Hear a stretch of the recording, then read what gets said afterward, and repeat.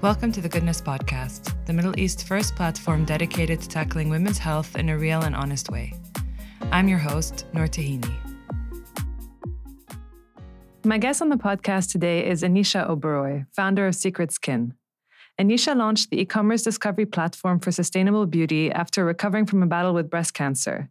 And she's here today to share some insights into starting your own business, in 2020 no less, how to overcome entrepreneurial doubt and imposter syndrome, and how to maintain some semblance of balance in your life when you're just starting out.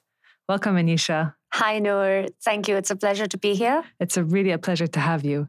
Just to kick things off, could I ask you in your own words to explain what Secret Skin is to our audience?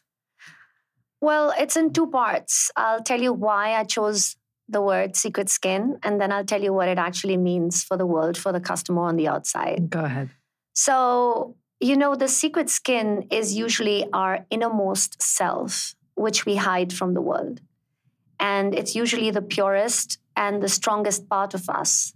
But the world doesn't get to see it.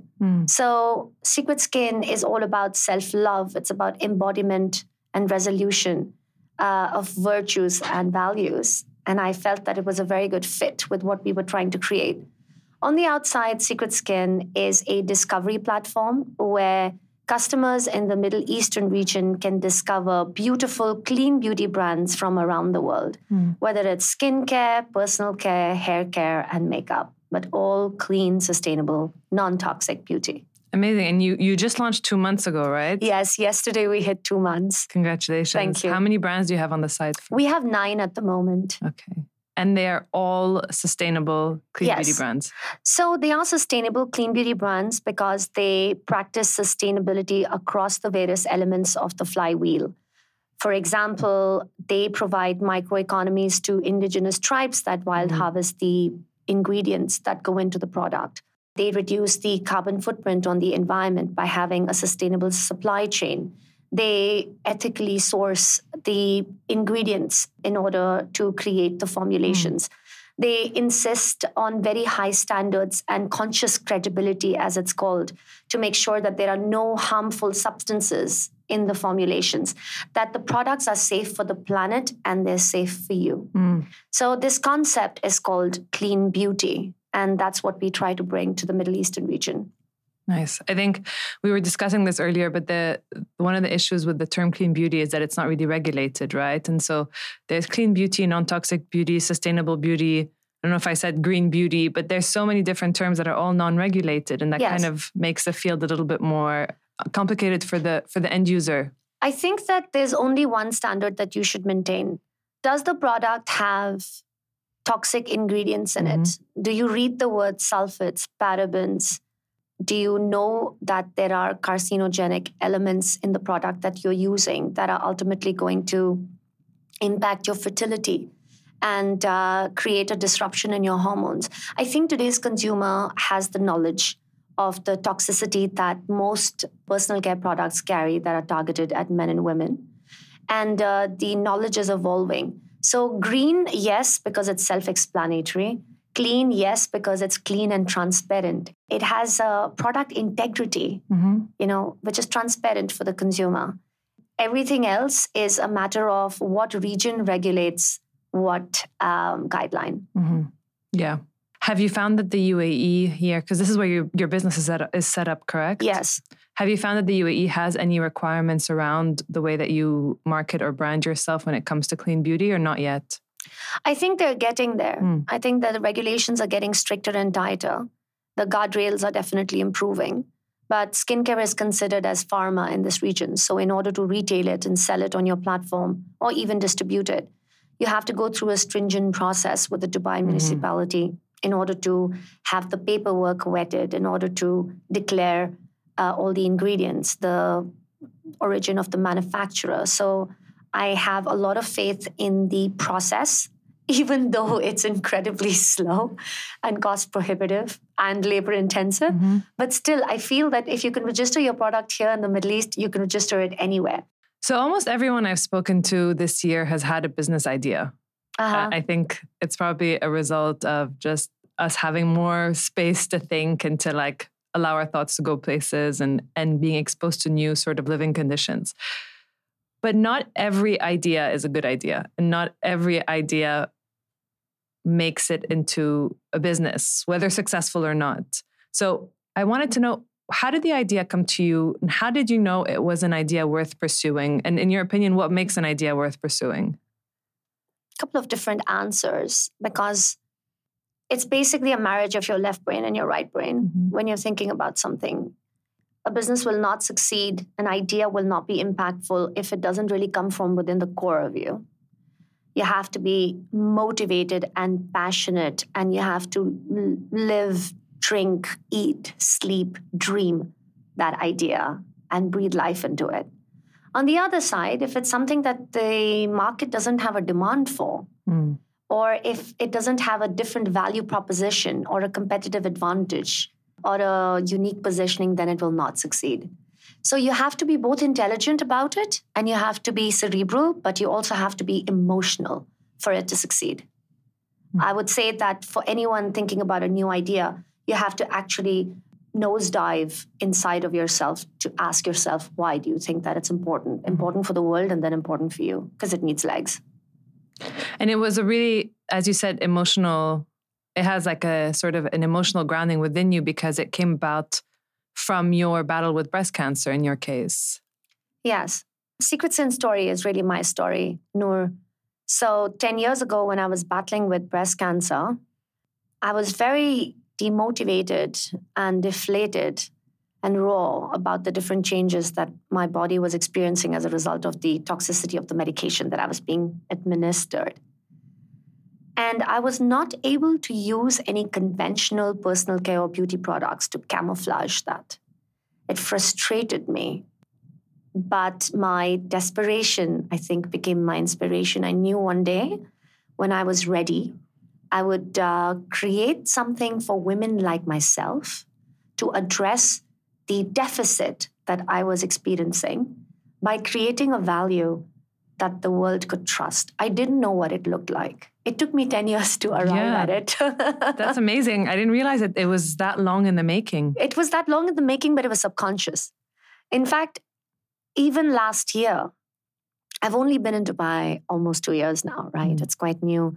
Had you asked me last year, this time, that let me tell you something, by next year this time, the world will be in the throes of a pandemic that'll hit the world in waves, and you will launch your own e-commerce platform, I would have laughed you out of the room. But I moved here after spending 5 incredible years with Amazon, because they hired me a little after my graduation. I used to live in Singapore, so they hired me after INSEAD. And I joined the founding team to launch Amazon Fashion in 2014 in India. I also had the opportunity to do the same thing, to replicate that model in Australia. I went through 7 seasons of Fashion Week, which was game-changing. And by the time I decided to move here, literally for love and fresh air, might I add, I was interested in following that corporate career progression path. And I really thought that I would come here and continue. But I did not realize that I was breaking out of that corporate mold. My new self just did not serve my old self and needs anymore, because I was coming up to my cancerversary. It would be 10 years. And I started to feel the spiritual struggle between money and meaning. And I said that I have good credentials, I have a good education. If I continue on this track, yes, it will be a great data point on my resume, but what am I doing to give back?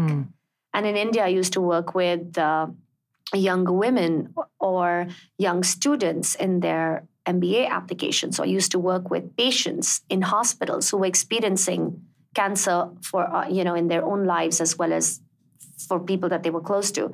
And I felt that everything that I explored here was restrictive in its scope and limited in its opportunity to contribute to the world. So literally I said, by the end of it, after having a lot of failed explorations to find another corporate role, I said, if the perfect role doesn't exist that allows me to do this, I will create it. So we incorporated Secret Skin on the 26th of February 2020, before we went into lockdown. And by the 7th of October, we had already launched. That's amazing. That's a fast turnaround. Quite a ride. Yeah, Yes. that's a really fast turnaround. I was laughing when you were saying that you had to like sort of balance money and meaning, because I feel like that's something that so many people who, would you call that? I think they call them social entrepreneurs. There's a term for people who are entrepreneurs, but who have like a mission that involves making the world better. So that's it's called social entrepreneurship. Yeah, that's what I thought it was. Yes. Social entrepreneurship. There's always this balance where it's like you've got one foot in like non-profit world and then one foot in entrepreneurial world, and you're trying to make it work, but at the same time trying to keep the impact that you want to make. There's at the a term that captures this really well. It's like a triple bottom line framework. So you focus on people, planet, and profit.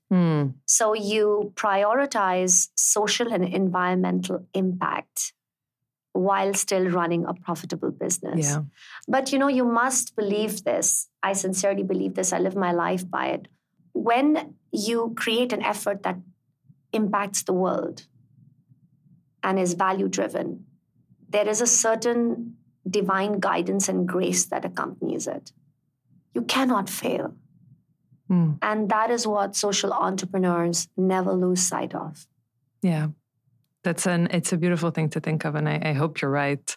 But it's funny, I was listening to a podcast earlier this week with the CEO of Whole Foods, and he just wrote a book called Conscious Capitalism, which is basically similar, I guess, to sort of social entrepreneurship. It's altruism. Yes, and it's conscious capitalism he was describing it as a win-win-win situation. So similar to what you were saying, it's a win for, it's sort of like a model where multiple people are winning, and it's not just the company that's profiting.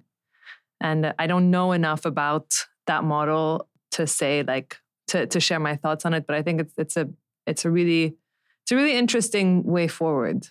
It's also led the growth of impact investing. People understand the value of investing in founders that have a larger vision that will impact more than the P&L. Although it's slower than it should be, but there is a lot of hope and traction that things are going in the right direction. Yeah. You mentioned that you worked at Amazon for 5 years. I think Amazon is one of those companies that everyone is so interested right now because we just can't figure out what they're doing and how they're doing it. And I was wondering, what are some of what did you learn in your previous job at Amazon that you've carried forward with you in Secret Skin? I think that it really created the blueprint for the startup. I would not have been able to scale in 7 months and take it off the ground had I not known everything that I did know. It looks like and it is a very large organization. It's a mothership. It's known as the mothership internally, by the way. No way. Yeah. You are either successful at Amazon or you're not. Yeah. There are no two ways. There's no in between. You either sink or swim. So even though there is a larger structure and ecosystem that you work within, everything that you do is very highly entrepreneurial. You are braiding the rope as fast as you're climbing it. There is a lot of merit on taking ownership for things that nobody else has done. There is a lot of focus on failing fast and scaling fast. Get to a yes fast, but get to a no faster. They encourage you to experiment, and you are constantly learning how to get better at the customer experience or becoming more data-centric or analytical when you're evaluating the downstream impact of anything that you do. And the culture is one of day one. Every day is day one. It's a day one mentality. What does that mean? When you start something for the first time, everything should have been done yesterday. You need everything done yesterday because you're constantly raising the bar and you're like a hamster in a wheel because you're doing everything on your own. You're wearing multiple hats and you're using all of yourself in order to gain traction, in order to reach the objectives that you've set for yourself. So while there is a lot of structure and while the support exists, you really have to push yourself in order to achieve something. So you are the CEO, you're the janitor, you're the spot boy, you're the PR person, you're the marketing whiz, you're the social media person, you're everything, because it's very meritocratic. You get an opportunity to do everything that you're good at doing. Do they invest a lot in your development, or is it kind of like they throw you in the deep end? It's like you figure it out and you learn from the people around you, but there's no sort of hand-holding? I would say that it's a combination of both. And that's by strategic design. Like I said, the structure exists, the blueprint exists, SOPs exist, because at Amazon, a business doesn't standard operating practices? Standard operating procedures, yes. Procedures, yeah. Sorry. We believe, I still say we, it's so deeply ingrained. At Amazon, they believe that the business doesn't run on people, it runs on processes. And a document needs to stand for itself. A process needs to be automated. So there's actually a term called hands off the wheel. Okay. Because then there is less dependency on variables that might break at different points of the sprint. So yes, you can start as an individual contributor, and then you can become a people manager as you take on more and more responsibility and lead a team. And the responsibility of the manager is to hire the right people and to develop the right people. So we learn and we teach at the same time. It's really like boot camp. It's a school of Amazon. I have a friend who works at Amazon. She was in Italy and now she was in the Milan office. Now she's in the London office. And I'm just so fascinated. Every time I see her, I keep asking her questions about it. And she tells me it's basically like a cult. Like you have commandments. Yeah, they're called leadership principles. Yeah. And there's one of them, which is, I can't remember what it was, but it was the idea that anyone, wherever they are on sort of the ladder, is allowed to make a decision. They don't have to go to someone else. And the idea is that no decision is so big that it can be reversed if it's the wrong one. Yes. What do you call it? It's empowered to... So it's accountability and single-threaded ownership. Yeah. But you have... Well, I think that it teaches you really well. And what we did at Secret Skin is that we created a blueprint on the same levers and tools that I had learned at Amazon. I knew what mistakes to avoid. I knew what to start first. I knew what was the downstream impact of the different actions that we were putting down as a part of the roadmap. I knew that it was really important to insist on high standards and go to the brands that already had a name in the world. Like, for example, if Tom Ford, Lancôme, Chanel, La Mer, if these brand names are big in beauty, there are equally big names in clean beauty as well. And because they had already been through a stringent process of certification, by virtue of association, we would also be adhering to those high standards of conscious credibility. So I started, and mind you, this was not a time when Zoom was so highly favored. We were still in February, March.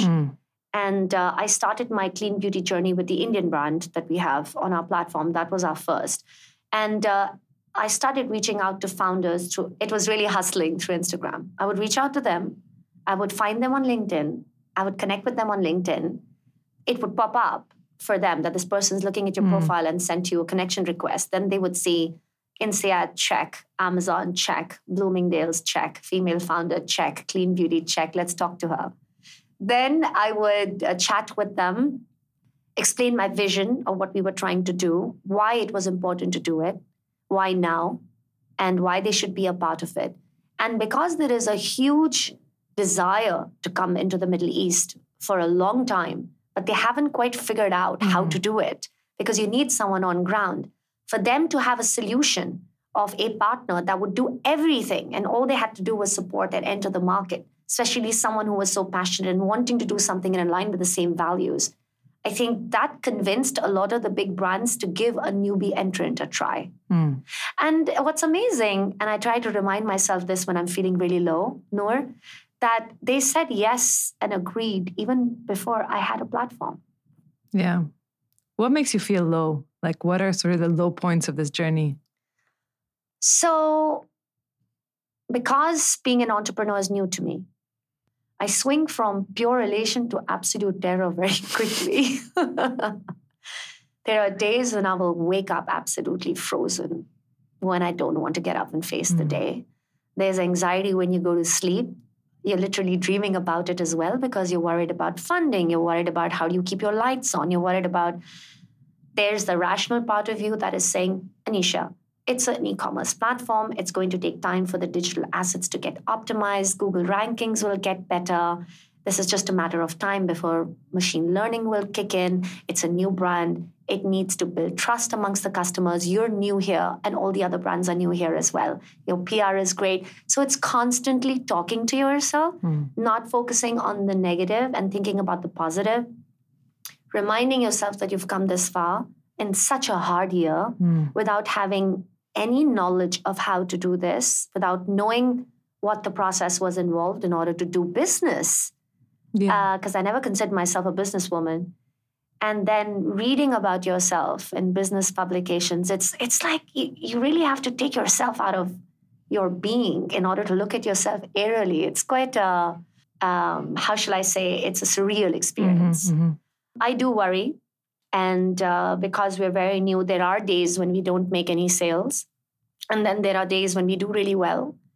And I've been given the advice by my own cheerleaders who have been running their businesses over a long period of time, that when you wake up with that feeling of anxiety, learn to embrace it and get familiar with it so that when it's not there one morning, you will actually notice. And that has started to happen. Is that a good thing if it's not there? Yes. Okay. Because then you go to sleep that day thinking, I wasn't worried today. Yeah, you're like, something really good must be happening because I didn't feel that. Actually, even if nothing good is happening, the fact that you feel light in itself is the reward. Yeah. Have you ever experienced imposter syndrome? Yes, I experienced it at INSEAD.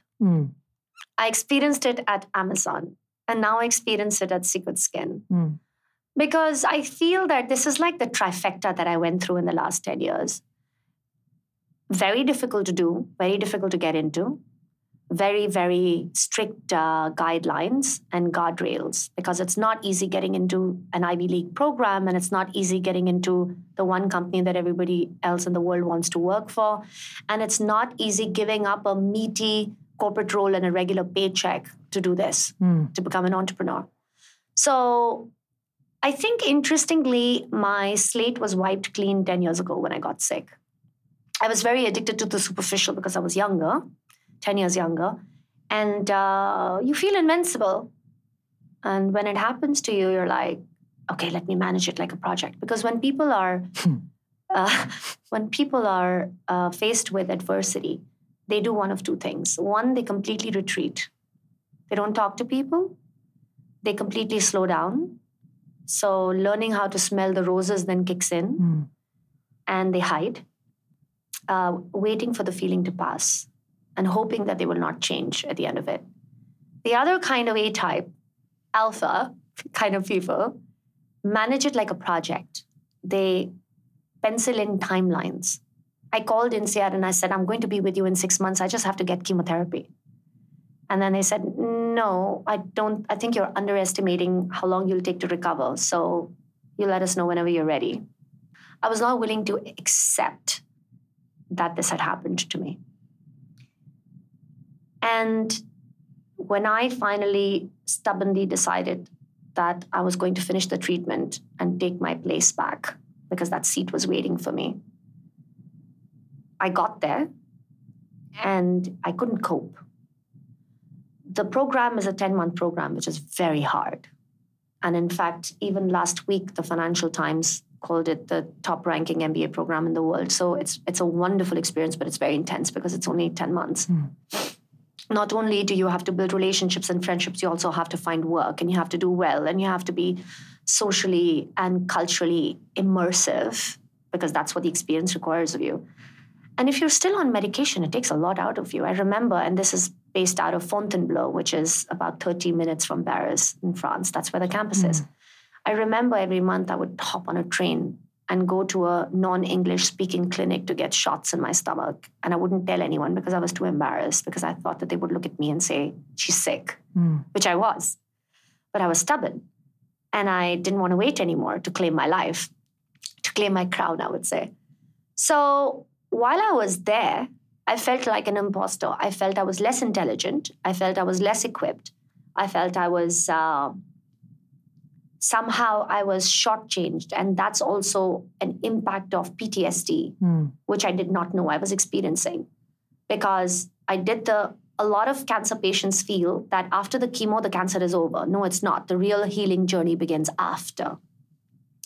So I rushed myself and pushed myself into the experience, saying, I'm going to conquer this. And I started having blackouts because of the chemotherapy. Oh my gosh. So I would have near perfect attendance, but I wasn't able to regurgitate all the learning onto exam papers. So I got called in because I was president of the Retail Goods and Luxury Goods Club. I was on the yearbook committee. I was on the rugby, the touch rugby team. I was doing everything I could because I wanted to feel alive again. And they called me in the dean's office and they said, you're doing too much. And I said, well, you try being in a hospital for a whole year, not being able to see anybody and saying that your whole life is over because you're going through cancer. And then tell me whether you won't want to do everything possible because you don't know how much time you have left. So it's very extreme. So I felt like an imposter. And then they gave me the option of graduating 6 months later than my class because they said I needed more time. And I said no, because I saw that as a sign of failure. I'm very competitive. Yeah, I can see. And I said no. So I would take lessons with PhD students after my classes. And I was on that stage, graduating with my class in July 2012. That's crazy. It was amazing. Yeah. Yeah. I don't know if the story makes you emotional. It's making me emotional. I have goosebumps. Yeah, I don't tear up easily. All right. And so clearly the way for you to deal with imposter syndrome in that case was just to push even harder and prove to yourself that you deserved to be there just as much as other people did. How do you deal with it in entrepreneurial life? I think that there was a note that I penned down, which I wanted to share with you today on this, because I truly believe that every person has to go through something that absolutely destroys them to figure out who they really are. And like I told you, this happened to me when I was sick, and it's happening to me again. So during your transformation, you may feel like everything is falling apart, but in reality, everything is coming together for your highest good. So you're being pushed to evolve and get out of your comfort zone so that you can live and experience your true greatness by welcoming change. So all you're going to lose, is what was built for a person you no longer are. So it's a daily practice of reparenting yourself every day and letting go of things and thoughts that don't serve you. So during COVID especially, there's no better time to reflect and protect our inner and outer expansion. So as an entrepreneur, whenever I'm feeling slow and scared, and this happens a lot, I depend on my cheerleaders. And it's very important to create the right circle of mentors and people that you can look up to, people that you can aspire to be, where there is a certain psychological safety of being able to be vulnerable, because there's strength in that as well. And you have to be aware that if you're feeling helpless, if you're feeling lost, the impediment actually becomes the pathway to action. What stands in the way becomes the way.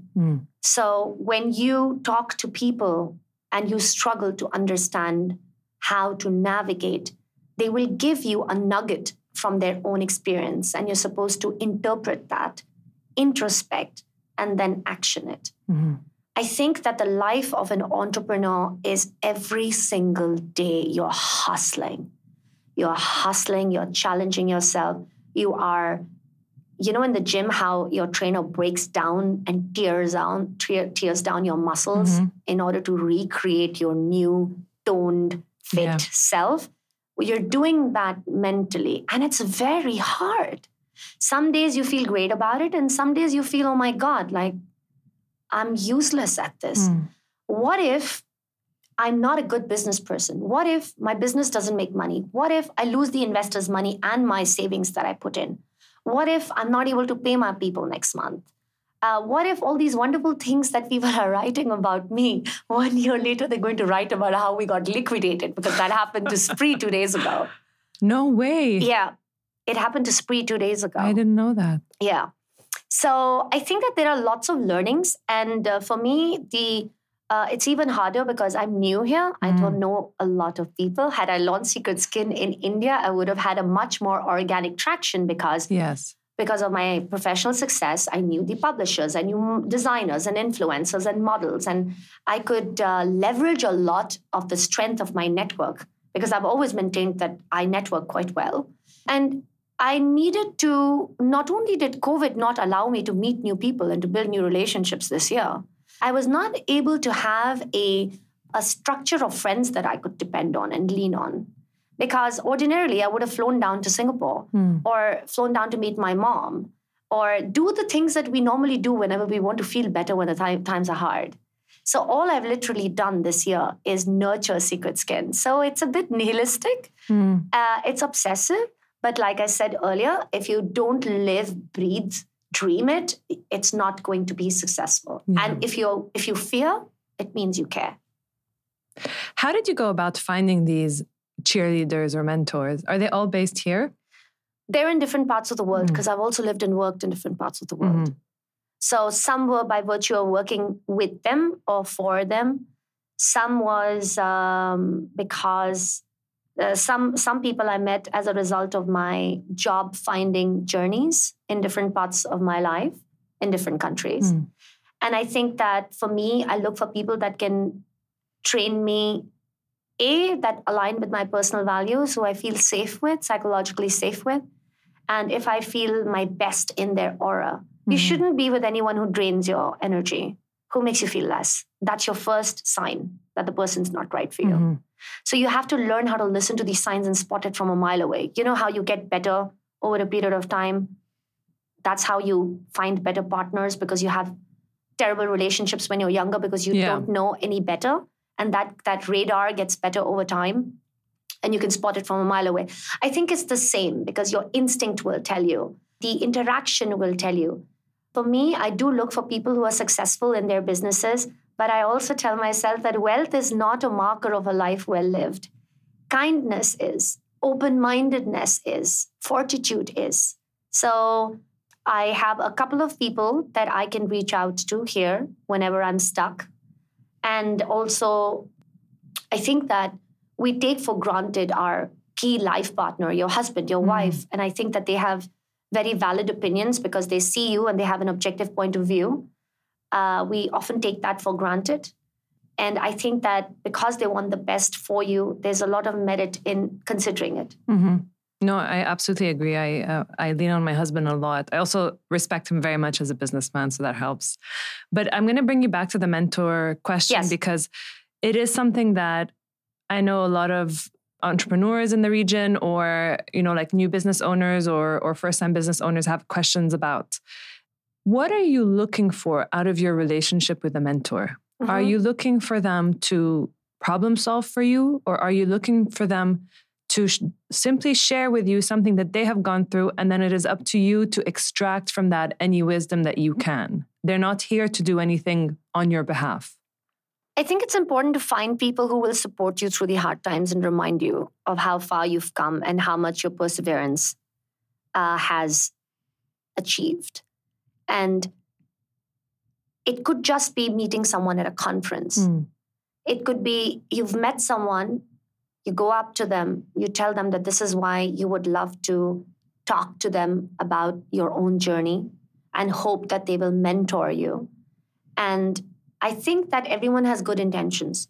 Whenever someone comes to me for that advice, I will always extend myself. But can I get on a regular pattern to keep in touch with the person and guide them month to month? It's difficult. So we choose wisely and even pay it forward wisely. So 2 ways of looking at this. When you don't have a startup, you still need mentors and cheerleaders to guide you in your professional journey. In my case, I'm very attracted to female leaders who are at the top of their game, who have built a strong career progression track because I'm very aware of the glass ceiling. And I am very attracted to them because I see myself as them, because that's who I wanted to be all my life. And now I look at people, again, successful women entrepreneurs, because I'm going through what they went through at the start of their journey.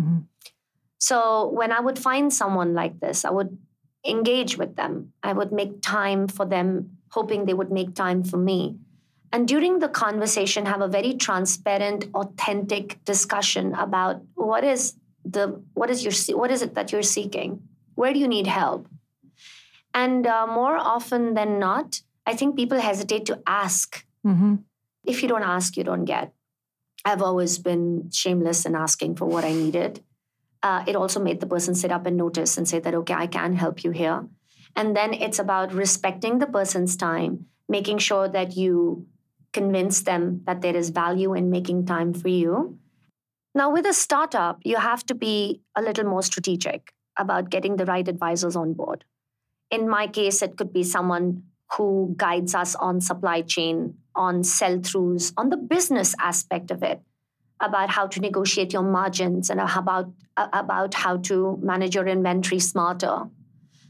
As a beauty tech startup, we're committed to raising the awareness of women's health in this region. We want to use beauty as a small narrative.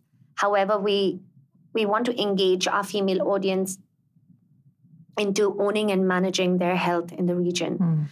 So instead of having an out and out regular influencer campaign that most traditional beauty brands do, we are entering into a partnership with a femtech startup that focuses on women's health, that makes basal thermometers and fertility app for women. And by doing this, we are trying to reach our audience and telling them about the importance of taking care of themselves, their own health, as well as the planet. So then the topic of beauty just becomes a narrative. Mm-hmm. So for this, I have another mentor who actually runs this startup. Mm. And I think that you will get a lot of advice because you're new. That advice could work for them, may not work for you. It's your job to take the good and the bad, to disregard what doesn't work for you, and to take forward what does work for you. So you should have the flexibility of picking up the phone and calling them and saying, I'm stuck here. What do you think I should do? Mm. Whether there are questions about valuation, whether there are questions about structuring modalities and instruments for investments, whether there's a question about hiring or structuring a contract or navigating a very convoluted government system that I come across over here being new and how we are structured. I've always found good advice. And so a mentor doesn't mean someone that you will have a lifelong relationship with, but a mentor is actually a friend that you look up to who's also invested in your growth, and you have the capability and the ability and the access to reach out to them for help. How much does intuition play a role in knowing what's right and what's not right for your business? And you strike me as someone who is both intuitive, but also quite sort of led by your brain and quite a thinker. Which one of these two plays a more important role, do you think, when it comes to deciding what's right and what's wrong for your business? I think you have to be emotionally intelligent. Mm. And women are better at this, I feel. I would like to think I'm not territorial about Secret Skin, but I am protective about it, as all founders are and should be. I think that we have to admit that we can be wrong and we can learn from it. And if there's some good advice coming your way, then you will embrace it and implement it. But sometimes when you learn, I think your gut just gets better. Mm. I believe in energy. If I leave a meeting feeling completely uplifted, then I know that there is merit in pursuing something. However, I've also been proven wrong, where I took an idea that I was excited about to my female mentor, the founder of the femtech startup, and she plays the devil's advocate and gave me an alternate point of view and showed me how it could also become competitive one day, that it would not serve me. So I think redirection, recalibration is an important responsibility from a mentor's point of view. And the more time that you spend as CEO, the more time that you spend as the leader of your startup, the better you get. I've gotten better at negotiating with my brands. The commercial terms, what I started with is not what I implement now. I've gotten smarter and quicker at doing many things that used to take a lot of time earlier. I think new goals require new skills and they require new routines, and discipline then plays a huge role, which I still struggle with. Other key sort of attributes that are really beneficial when you're an entrepreneur are creativity and resourcefulness, especially when it comes to problem solving, right? Yes. So what do you do when you encounter a roadblock? Like what's one sort of obstacle that comes to mind that you encountered recently, and how did you deal with that? My middle name is Get Shit Done. Okay. I think this comes from my mom because I was always so competitive when I was younger. What's your star sign? I'm a cusp between Virgo and Libra. Okay.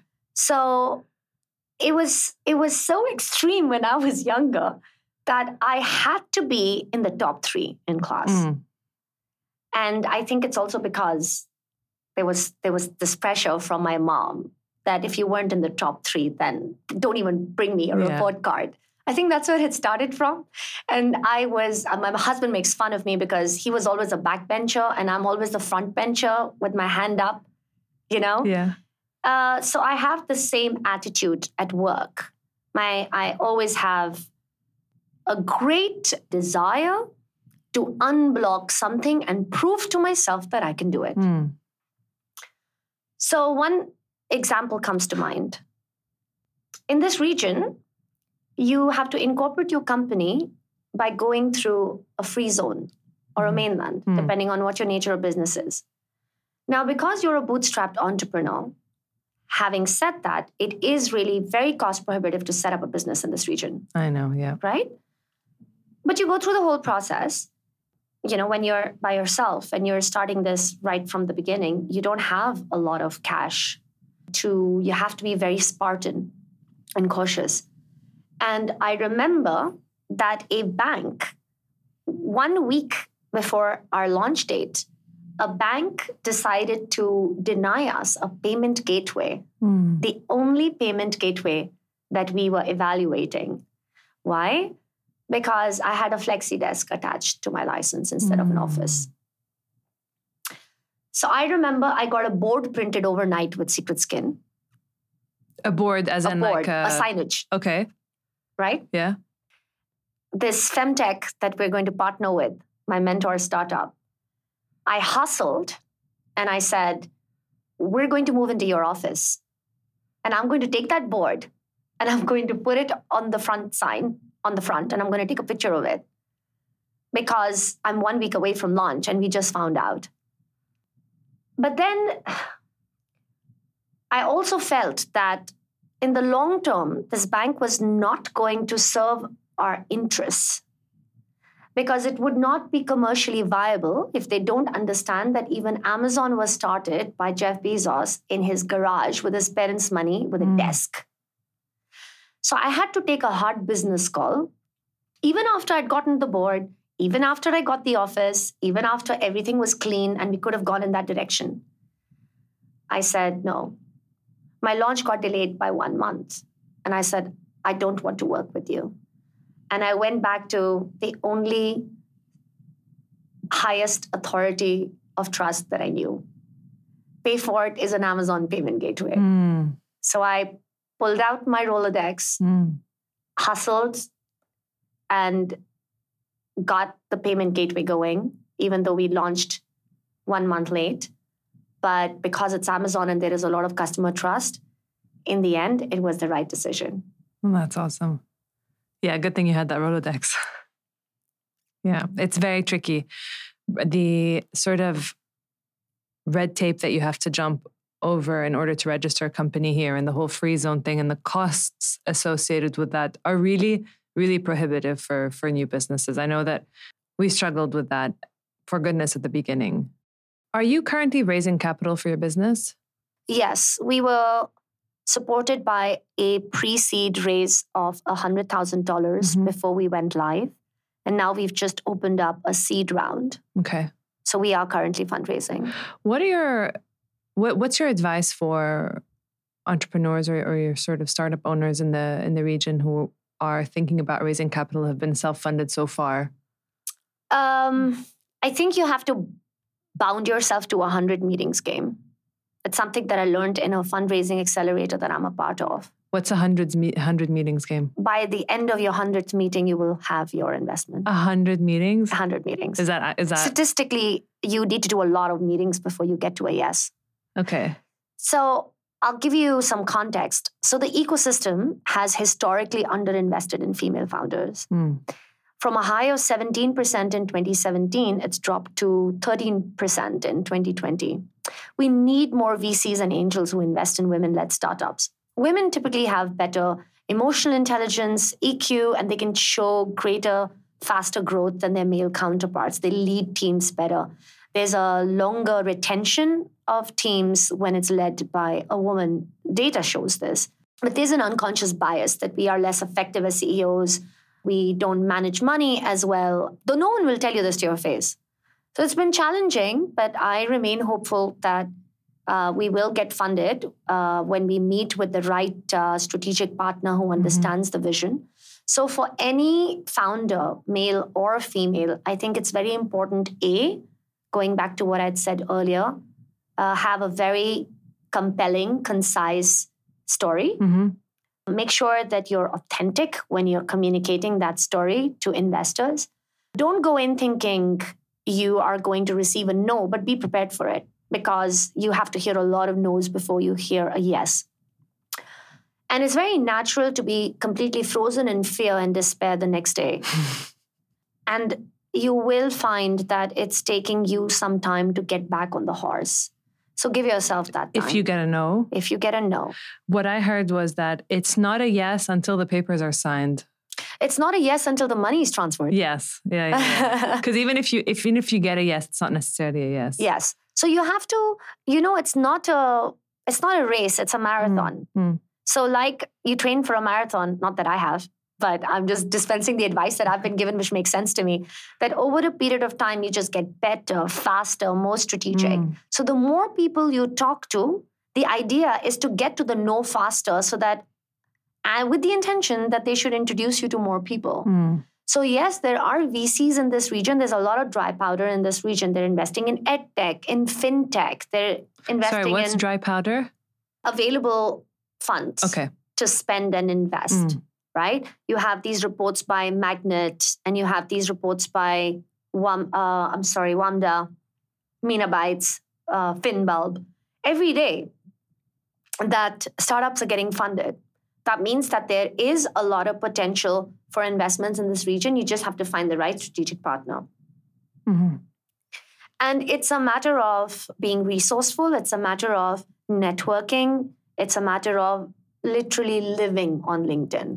I don't live in downtown. I live on LinkedIn. That's amazing. There are various ways of getting the attention of someone that you want to evaluate your business by. When you're really early, people will tell you that come back to us with 6 months of data. But I think that it's important to say, we may have just been live for 2 months, but we've been working on this since February, because the pilot had already begun. The user testing had already begun. The incorporation had already happened. So you need to build a concise story and be able to convince the other person that you know what you're doing, because at the end of the day, they want to see domain expertise. Noor, your law, what is your law in your universe? Your word. And your word cannot be shaky. I know it's very difficult, because as a founder and entrepreneur, you're like an ECG. Up and down, up and down. Low lows, high highs. You're never going to be evenly keeled as a straight line. It's going to take some time to get there. I've been told that you never get there, but you just take it in your stride. So the more conversations you have, the more data points you get, the more obstacles you encounter, the more uncomfortable questions you get asked, you start preparing a template of every no and every new introduction that led from that no, and every tight answer, convincing answer that was framed as a result of a difficult question. And in the end, by the time that you've done 80 meetings, you will be able to pitch to the right person with a very tight story. So your deck, for example, will go through multiple revisions. I'm embarrassed by the deck that I had in March. I'm embarrassed to go back to the investors that I sent that deck to, because now I'm very proud. Yeah. And also PR, startup PR, is something that we should not underestimate. So you need thick skin and a really good deck. No, a deck is just a tool. You need a good story. You need to address a gap in the market.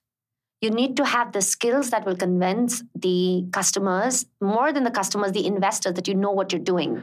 What convinced you that you were addressing a gap in the market? So over the last 10 years, I've come to a point that everything that I use is clean. Whether it's shampoo, conditioner, deodorant, I'm very mindful of the kind of plastic that comes into the house. What am I recycling? I buy less, so I consume consciously a lot more now than I used to. So I am kind of a role model for myself as a customer because I consume my own service. So when I came here, it was so cost prohibitive and labor intensive to order a product from an aggregator like a Cult Beauty or a Revolve, because they're the ones that have clean brands. Or you go directly to the brand site to order something. Typically, you would have to wait for 8 days and you spend between $20 and $25, right? And then when it comes here, you're also paying on shipping. Yeah. By the time it comes here, you're also paying customs import fee. So the overage is anywhere between 55 and 85%. So what I said is that why not bring the best of clean beauty to the Middle East, stock everything here so that the customer can get it the same day, free shipping, and we curate it. That means we become a one-stop shop. So literally, I did this for myself. So it's like a closet of my favorite things. What are some of the brands that people should look out for, or some of your favorite products that you have on the website? So a lot of people feel that clean beauty brands are not high performing, and they don't. Yes, that's true. Right? And they feel that they're not luxurious. So a customer is used to going to a mall and walking into a big department store and buying an expensive product with a big name brand that a celebrity endorses without caring about whether it's cruelty-free, without caring about the fact that it's expensive, because they're buying the name. That's the kind of thinking and the narrative that we want to change. That was the thought process behind doing the curation. And also I wanted to make it accessible, because some people feel that clean beauty, you have to spend more and in order to access it. So with the customer experience, we've broken down all these barriers. We have Shop Now, Pay Later, which is a flexible payment option. We have free cash on delivery. You get the product the same day. We have free shipping. So we want the customer to trust us and build that credibility over a period of time. And we're already seeing it. Customers are coming back to us again and again to make their second and third orders.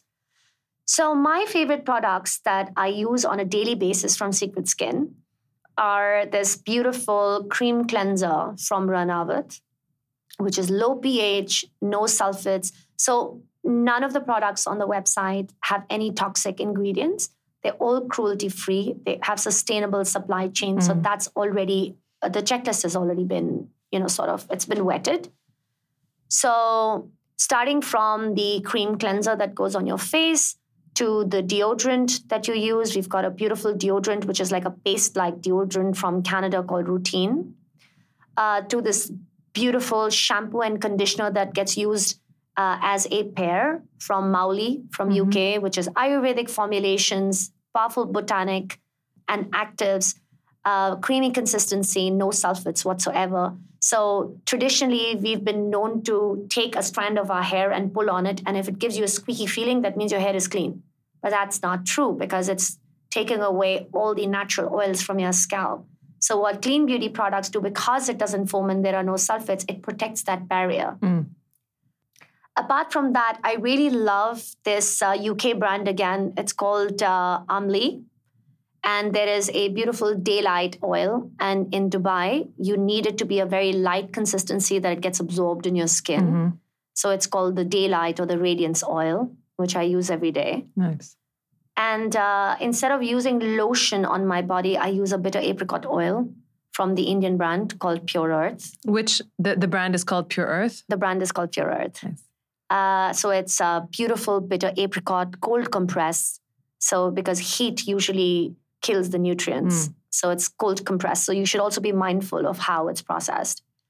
I think that there's a Grown Alchemist lip balm, which is beautiful. We have a lot of different shampoos and conditioners. Also from Australia, for example, Grown Alchemist. We're introducing a new brand from New Zealand, one from Canada. And what makes me really excited to share is that January onwards, you'll have a makeup brand, a big makeup brand from the US, completely clean. Amazing. That's exciting. So we do a top-to-toe offering. We don't want you to cheat. Mm-mm. So you don't need to cheat. You want to give them everything they need. Yeah. All right, one more question for you before we wrap up. If you're eating, breathing, dreaming, if everything that you do in your life revolves around your startup, how do you maintain some semblance of balance? Or is that not a priority for you right now? So in the beginning, I felt like a hamster in a wheel. I wanted everything done yesterday. A, it's a part of my personality because I'm hyperactive. And B, I'm very systems driven and process oriented. So I need to get things out of the way. But what I didn't realize is that I was under indexing on taking care of myself. So now I have to carve out time to work out. I have to carve out time to watch Netflix. I have to carve out time to go to the beach, which really relaxes me, which I know really relaxes me. So I have to force myself to make time for myself because I have felt burnt out from time to time. And I think that it's also your body's way of telling you that it's not going to function optimally if you don't give it a break every now and then. So it doesn't come naturally. Resting doesn't come naturally, but I make myself do it. Good. So you're getting there in the end. I am getting there. I'm getting better at it. Good. I think the older we get as well, the more we realize that burnout and not having a second for yourself is just, it's not where it's at. I also think that it's important for us to realize over a period of time, when I say us, I mean female founders, that it's not about proving something. It's okay if you can't do 10 things today. Yes, the company would be benefited if you did those 10 things today. But if you do 5 things today and do those 5 things next week, the remaining 5 things next week, it'll be slow, but it'll be steady. And I think I try to tell myself that there's no rush. Yeah.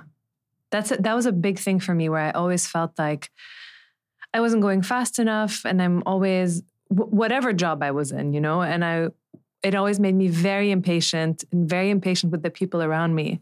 And I remember I went to see a healer once she was here from Beirut, and it was actually my first time trying Reiki healing. And she looked at me, she's like, I feel like I need to tell you about something. And I was like, what? She's like, have you heard of divine timing? And she's like, just by looking at you, I can tell that you need to know about this. You need to understand that there is such a thing as divine timing, and that there is such a thing as things happening when they're supposed to. I do believe in timing. Well, for example, I'll tell you something. I'm working on a business with a friend of mine. She's a co-founder on this, and we've been working on it since December 2019. And when we started talking about in December 2019, we were like, okay, launch date April. And we are now in December, and we have yet to launch our products. And I keep telling myself, even though part of myself is so frustrated at this supplier and this designer and this person for not, working at the speed I want them to work, I keep saying to myself, there must be a reason why we haven't launched yet. And when we launch will be the perfect time for it. And that's kind of bringing in the spiritual aspect of it, or bringing in a different way of looking at it. And that's the divine timing thing, I think. So I will add to that you're right. Had I joined Amazon at any other time, in any other geography, I would not have been able to be as impactful as I was, because I was unique. Had I not started Secret Skin now, I would not have been able to leverage this tide of digitization and focus on skincare over makeup. Had I not launched Secret Skin now, I would not have been able to use all that experience from Amazon. Yeah. And I would have continued into another corporate role, not pushing myself and challenging the status quo. And as difficult as it is to launch a business in 2020, the pandemic has done something for e-commerce businesses, which is that it's made people who were never comfortable with shopping online, all of a sudden comfortable with shopping online across the region. And I think that's sort of one of the maybe better things for businesses that has come out of this year. Apart from COVID being sort of a catalyst for e-commerce businesses to come into the forefront, it's also forced us to challenge the way that we think. We can't be culturally tone deaf to the moment of our times. There is so much strife over gender, race, color, body conformity. So many conversations about female empowerment, about diversity and inclusion, that it's challenging everything that we believed to be true in the past. So I always like to think that we're standing on the precipice between catastrophe and consciousness, and each one of us are responsible to change the general ways of being and challenge what we're conditioned to and what we think is socially acceptable. So this radical thought process is now fueling what's going to be our future. And the faster we adapt, the better it's going to be. Yeah. It's an interesting time to be alive. It is. Thank you so much, Anisha. It was great having you on the podcast. It was wonderful talking to you. Thank you. I look forward to chatting with you again. I really enjoyed this too. I'm glad to hear that. Thanks for listening today. If you're not familiar with Goodness, head to www.goodness.me to access the online platform and articles, and follow us at Goodness on Instagram. If you enjoyed this podcast, please rate, review, and share it, and we'll see you next week.